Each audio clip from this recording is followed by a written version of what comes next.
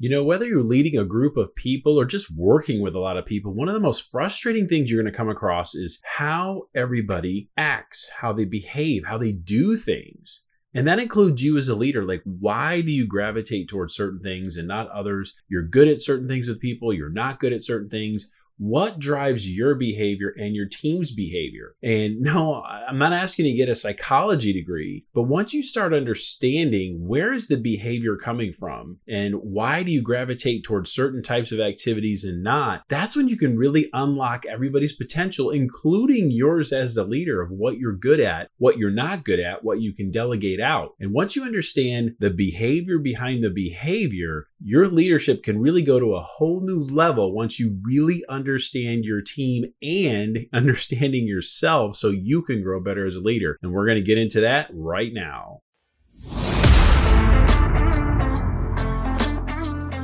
You found the Leadership Lifestyle Podcast, where we talk about all things leadership, because leadership isn't just what you do, it's who you are. So we hope to make you a better leader, help keep your sanity, and make your team better so you make more money. So every week we talk about a different topic that helps you do all those things. So hit the subscribe button so you never miss an episode.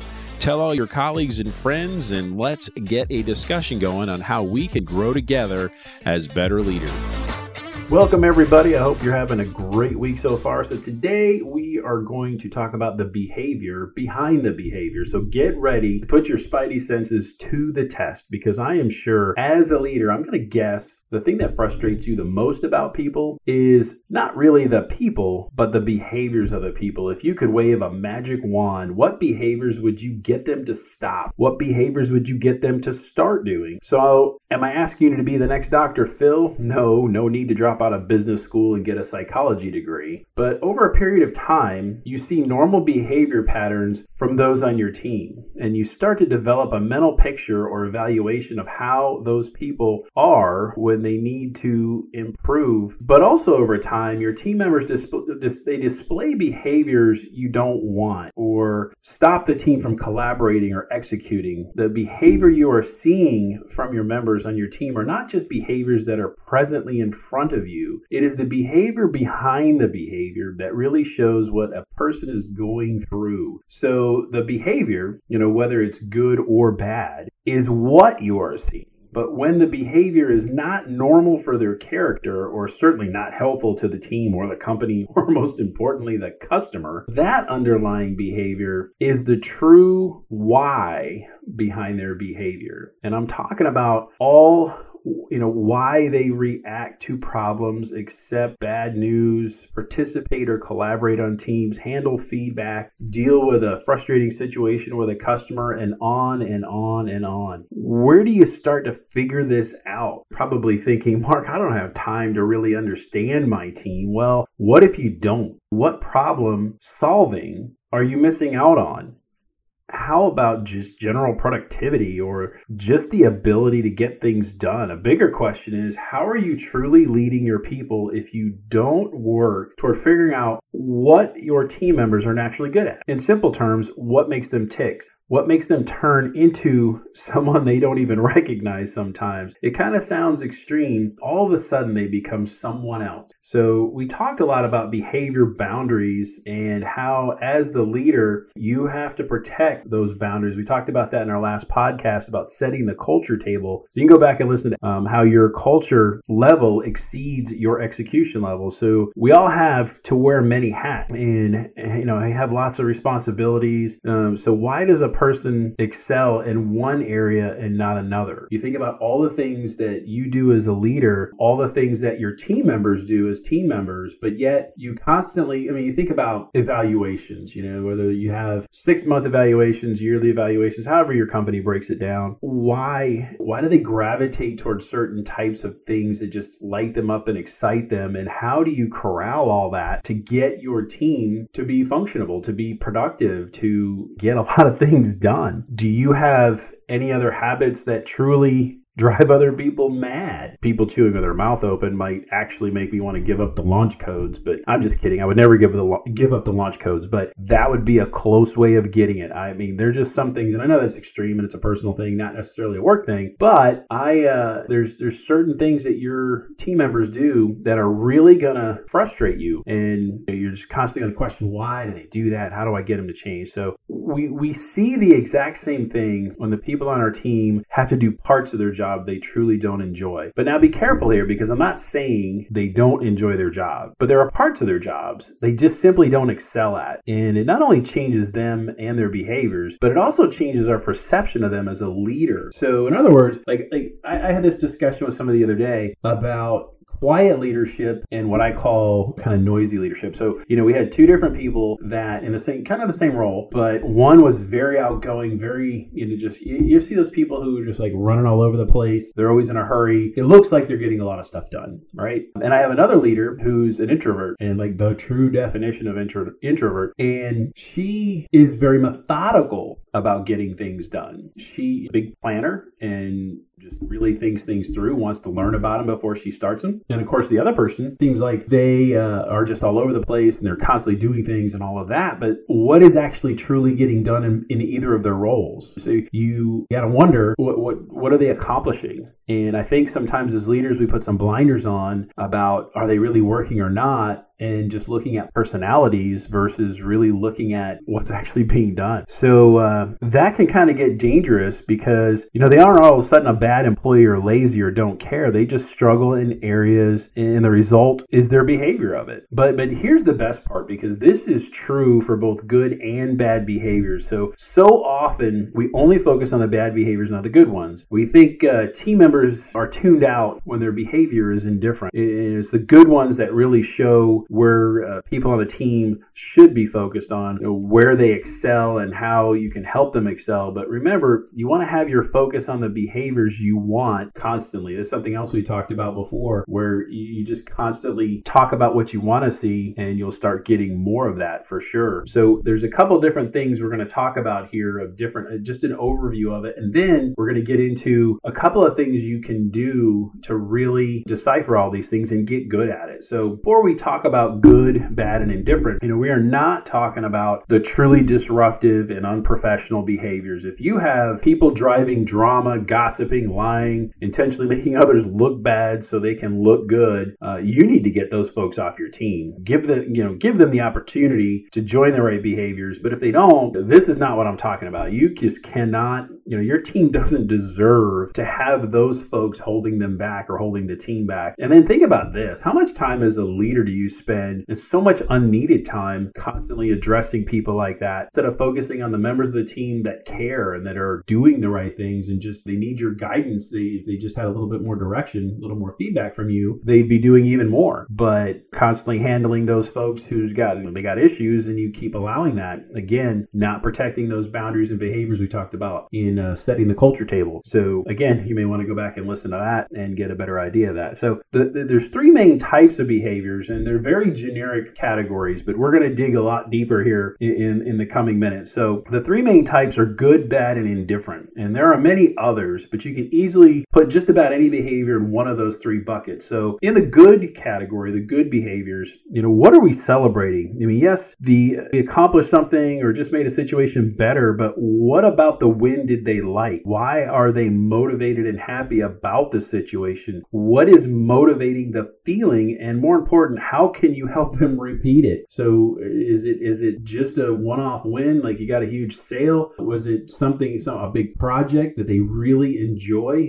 Some people, believe it or not, actually enjoy public speaking. They enjoy being in front of a group, and other people are absolutely terrified about it. So, you got to figure out what was it that created the win? Why did they like the win? And how do you celebrate that more? How do you repeat that? And the bad, easy to just address the bad behavior, but never really focus on the why. It's just such an easy thing to, you see somebody obviously screw up or react the wrong way. It's easy just to go there. First, why is the behavior not normal? If you as the leader really set the culture boundaries, why did they violate it? And not just that they did it, but why? What is driving it? And most importantly, are you willing to accept it or do something to help them grow? Remember, we said, is the leader really in charge, or the behaviors the leader allows to happen? That's what's in charge. And that's what you can have whatever title you want and even be a really great leader. But if you allow things to go on that shouldn't, that's really what's running the place, not you. Lastly, indifference. This is the camouflage where people like to hide. They think no one will notice because they're not rocking the boat. Even the introverted will at least tell you what they think. You may have to prod them a little bit, but although very quietly. But indifference, that's not caring. That's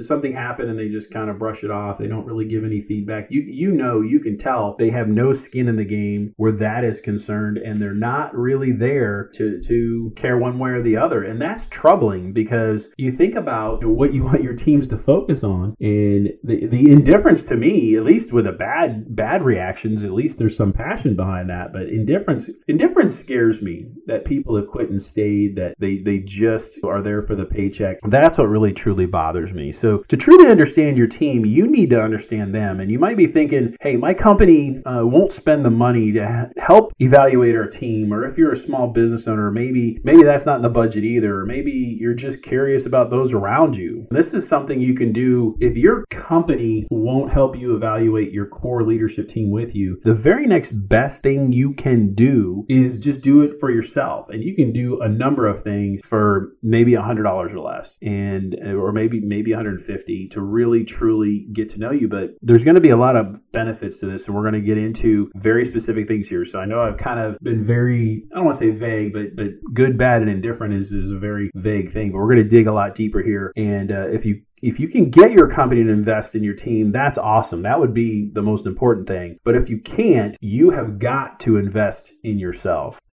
If you're really serious about creating and building your own team, you have to change your mindset to one of discovery and knowing yourself first, and then knowing your team. In today's podcast, we'll talk in a minute about the Myers-Briggs evaluation, the Enneagram number, and something brand new to leadership from the Table Group called your Working Genius. And combining all three will give you, as the leader, a true sense of why you think the way you think and why you do things the way you do them. So don't worry about looking up the best places to get this information. I put all the links in the show notes for you. So learn about yourself and get into the mindset of discovering the true strengths of the members of your team. And now back to the show. So as I said earlier, obviously the best thing would be if your entire team, at least your core leadership team, could all take some of the same evaluations and learn about each other. All learn about each Enneagram numbers and your Myers-Briggs numbers and a couple other things. That would be the best. But the second best thing is you as the leader, as I always say, leaders go first.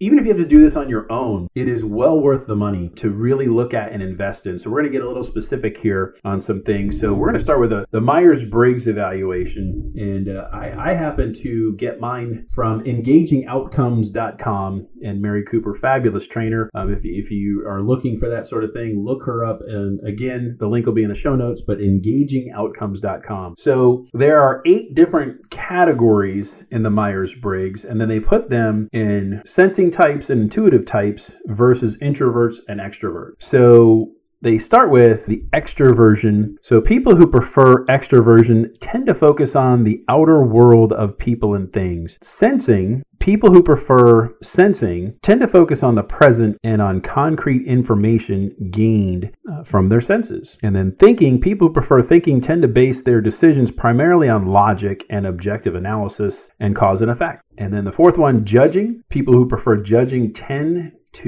they like planned and organized approach and prefer to have things settled. Introversion are people who focus on the inner world of ideas and impressions. Intuition, people who prefer intuition tend to focus on the future with a view toward patterns and possibilities. And then feeling, people who prefer feeling tend to base their decisions primarily on values and on subjective evaluation of person-centered concerns. And the last one, perceiving. People who prefer perceiving tend to be they like to be flexible and spontaneous approach to life and prefer to keep their options open, which is something I'm not good at all. I probably would prefer to have things planned out, and that is something I definitely need to work on. So you do a number of questions, figure all this out. Many of you are very familiar with it. So I'm an ISTJ. So that one is the definition of that, and there's all kinds of multiple combinations. If you haven't taken this, it really kind of narrows down why you react to things, what you prefer, all those things. So mine definition of an ISTJ, so that is introversion, sensing, it is thinking, and judging. So I don't know if it's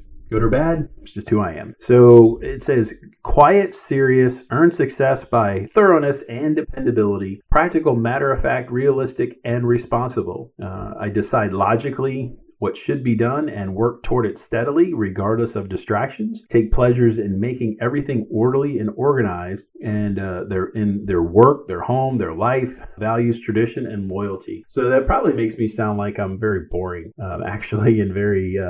I like to think I'm spontaneous, but I probably am not. Even in things like I told you before, I've got a private pilot's license, which a lot of people wouldn't do.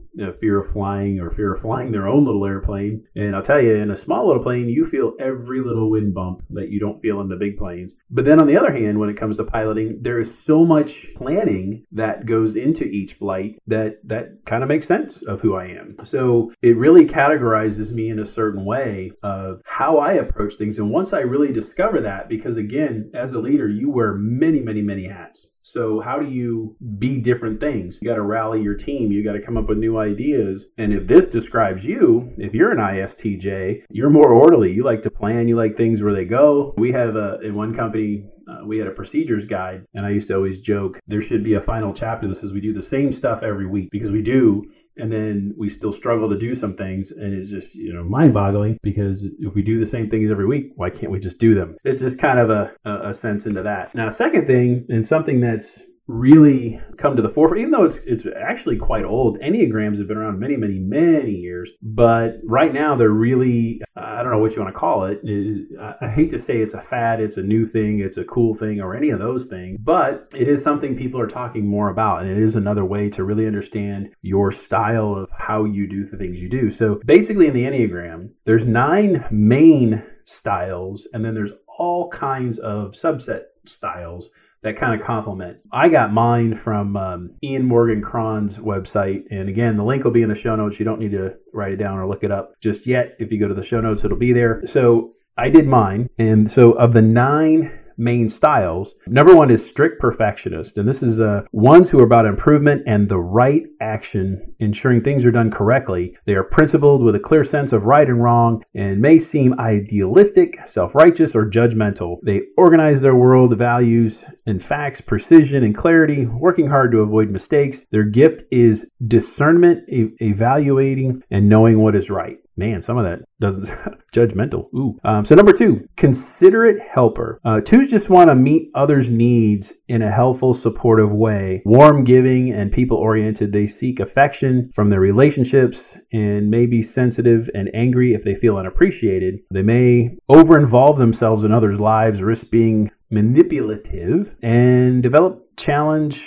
development challenge is to give unconditionally and to nurture themselves as well as others. And I have seen many people that work like that, where they help everybody but themselves. And that's probably why they get frustrated when they feel unappreciated, because they spend all their time helping others, and when the recognition isn't there, it's tough. And number 2, many leaders fall into that category, because by definition, well, if you're a leader, not a manager, there's the 2 different things. You're leading, you're constantly serving others.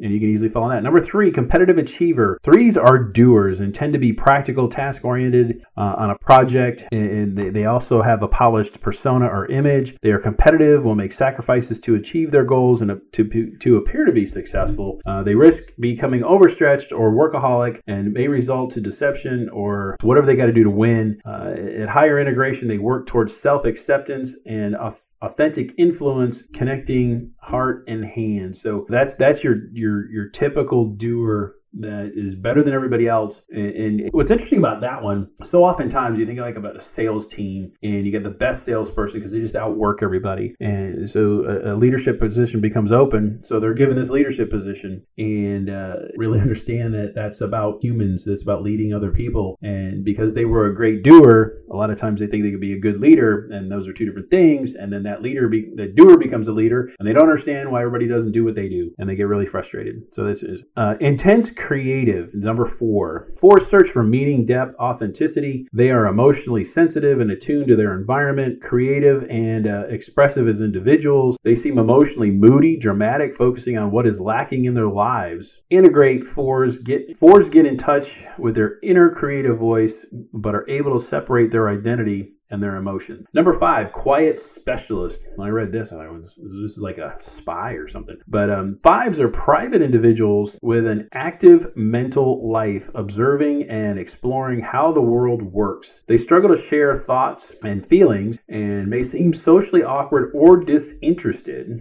And those are two different things, socially awkward and disinterested, because most socially awkward people would like to be connected. At lower integration, 5s may be withdrawn and aggressively defend their isolation. At higher integration, they are intellectual pioneers bringing their perspective, wisdom, unselfconsciously. Number 6, the loyal skeptic. 6s easily tune into the potential danger and risk, acting on a sense of anxiety and think in skeptical ways. They value trust, responsibility, and loyalty and need to feel they are safe and they belong. At lower integration, they may be paranoid, reactive, insecure, as loyalty turns into dependency and oversensitivity. At higher integration, they're self-reliant, grounded. 6 gives confidence to those around them. They are resiliently coping with risk. Number 7, enthusiastic visionary. 7 seek variety, stimulation, and fun, tackling challenges with optimism and engaging with life in a future-oriented way. As team members, they bring creativity,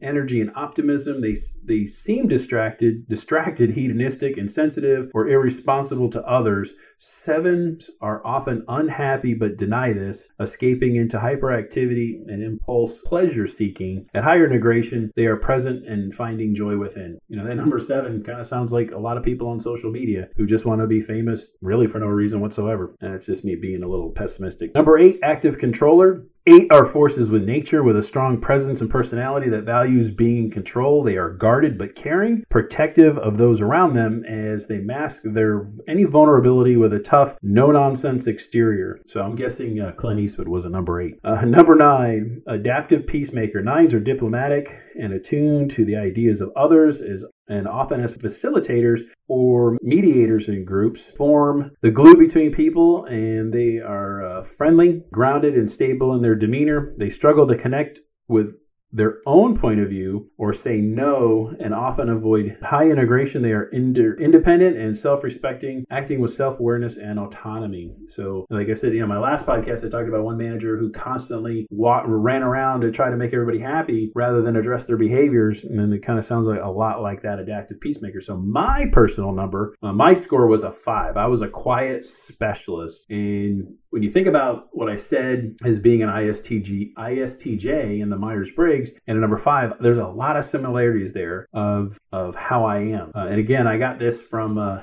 IanMorganCron.com.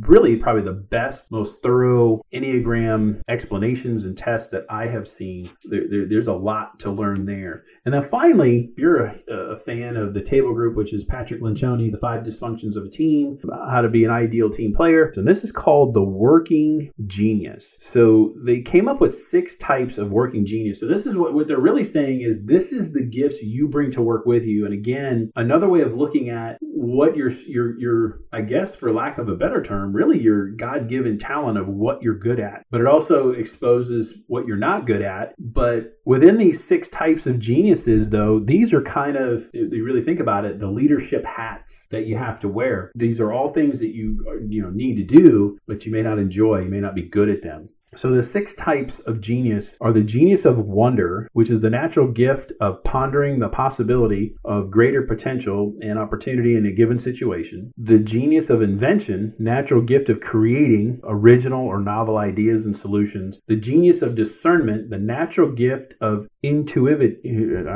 intuitive is I can't say the other word. And instinctively evaluating ideas and situations. The genius of galvanizing, the natural gift of rallying, inspiring, and organizing others to take action. The genius of enablement, the natural gift of providing encouragement and assistance for an idea or project. And lastly, the genius of tenacity. And this is the natural gift of pushing projects or tasks to completion to achieve results. So the working genius, and you can go to workinggenius.com and take this. This is really cheap. I think it was only $25. But this is really work related. And everything I just listed is something as a leader you got to do. I mean, you think of something of enablement, the encouragement, always providing feedback, galvanizing. Every one of us as a leader want to think that we're galvanizing, that we rally the troops, that we inspire others. But if that's not really our gift, we really don't enjoy that. But all of these, you can see these different hats, thinking about the gift of wonder, of pondering possibilities, invention, creating, and so on. Now, my personal best score was discernment, the natural gift of being intuitive and instinctive in evaluating ideas and situations. And if you think about that, that also aligns with being a 5 on the Enneagram and my ISTJ in the Myers-Briggs. There's a pattern here of who I am, how I think. But here's what's important. And you have to really, when you're looking at these things, just like you're looking at the behaviors of your team, is why are they like that? And I don't mean like, why are they like that? I mean, like, why? Like, really question, why are they like that? Why are you like the way you are? Where are you weak at? So you know exactly where you need to improve. So this really exposes a lot of different things, but it really shows a pattern of what I'm good at, how I think, why I think the way I do. And I couldn't tell you why I think that or how I got here, I guess is what I should say. But the fact is, this is who I am. But if I want to be an effective leader, I've got to recognize those places that maybe I'm not so good at, or if nothing else, rally people around me that complement who I am. And when you talk about diversity of thought, this is really what you want. I mean, if you had a whole team of Enneagram 5s, how well would that go? Or if on the 6 working geniuses, if everybody had discernment like I had, but nobody had wonder, you would never have a really good thought out way of handling things. So I want to end this the way I started it with. Obviously, the best thing is if you're company or if you're an entrepreneur or you're a small business and you want to get your whole team evaluated to really figure each other out, that would be the best. But if you can't do that, you gotta start with you. And there's a lot of benefits to this. So even if you can't get your team to do all these assessments, just learning about yourself will propel your team forward, because the team gravitates to your style of leadership, right? So they're already probably gravitating to whoever you are, whatever your Enneagram number is, your Myers-Briggs and your working genius. But by learning what you're not good at, what you need to work on, you can really start to diversify just you and lead in different areas and say, you know what, I'm not really good at enablement, so I need to give more feedback. I need to give more praise, things like that. The second benefit is when you share with your team what you discovered about yourself, you build a stronger connection with them, because you can't fake it. We've always talked about, I'm a leader, you're always on stage, you're always in a fishbowl, everybody can see you. Well, you can't hide who you are. So let's say you take this examination, you don't like the answer. You think, I don't want to be known as that. I wouldn't want to be known in the Enneagram numbers. I don't think I'd want to be known as an 8 or a 9, really. I think there are times when you need to be an 8 or a 9, but I wouldn't want to be an 8 or a 9 all the time. So you can't hide that. They understand more about you and they want to hear more. I mean, the more you talk about it, they might even be interested enough to take some of these assessments on their own. Like I said, the Working Genius assessment at workinggenius.com was only $25. And if nothing else, it starts a great conversation about learning about ourselves that way. And a final benefit is you start to go down the road of understanding. You start thinking about what does make people tick. As you complete multiple assessments of yourself, you start to develop a skill set just for that. The more you talk about the 9 layers, not layers, but the 9 different styles of the Enneagram and get more intimate with them, you start managing that way. You start thinking that way. You continuously review them, you can start seeing some of these things in some of your people. Now, you might not be 100% accurate, but it will start that discovery of why they behave the way they do, what motivates them, what turns them off, where do they excel, feel like, or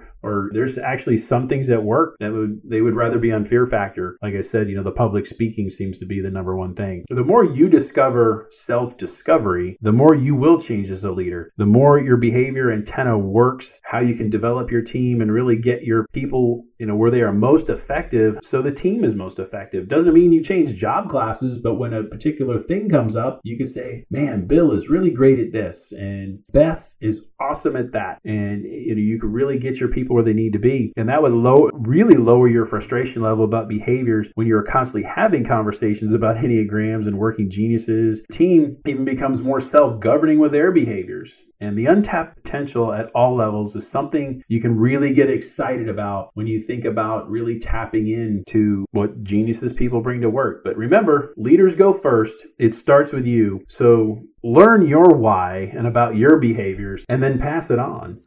So what did we learn today? How did you grow just a little bit? Or more importantly, how can you help someone else grow? That's the whole point of Leadership Lifestyle Podcast. We hope you enjoyed this episode. Again, hit that subscribe button. Tell all your colleagues and friends and neighbors all about the show. Give us comments, feedback, things like that. We will grow together, and we will see you next week on the Leadership Lifestyle Podcast.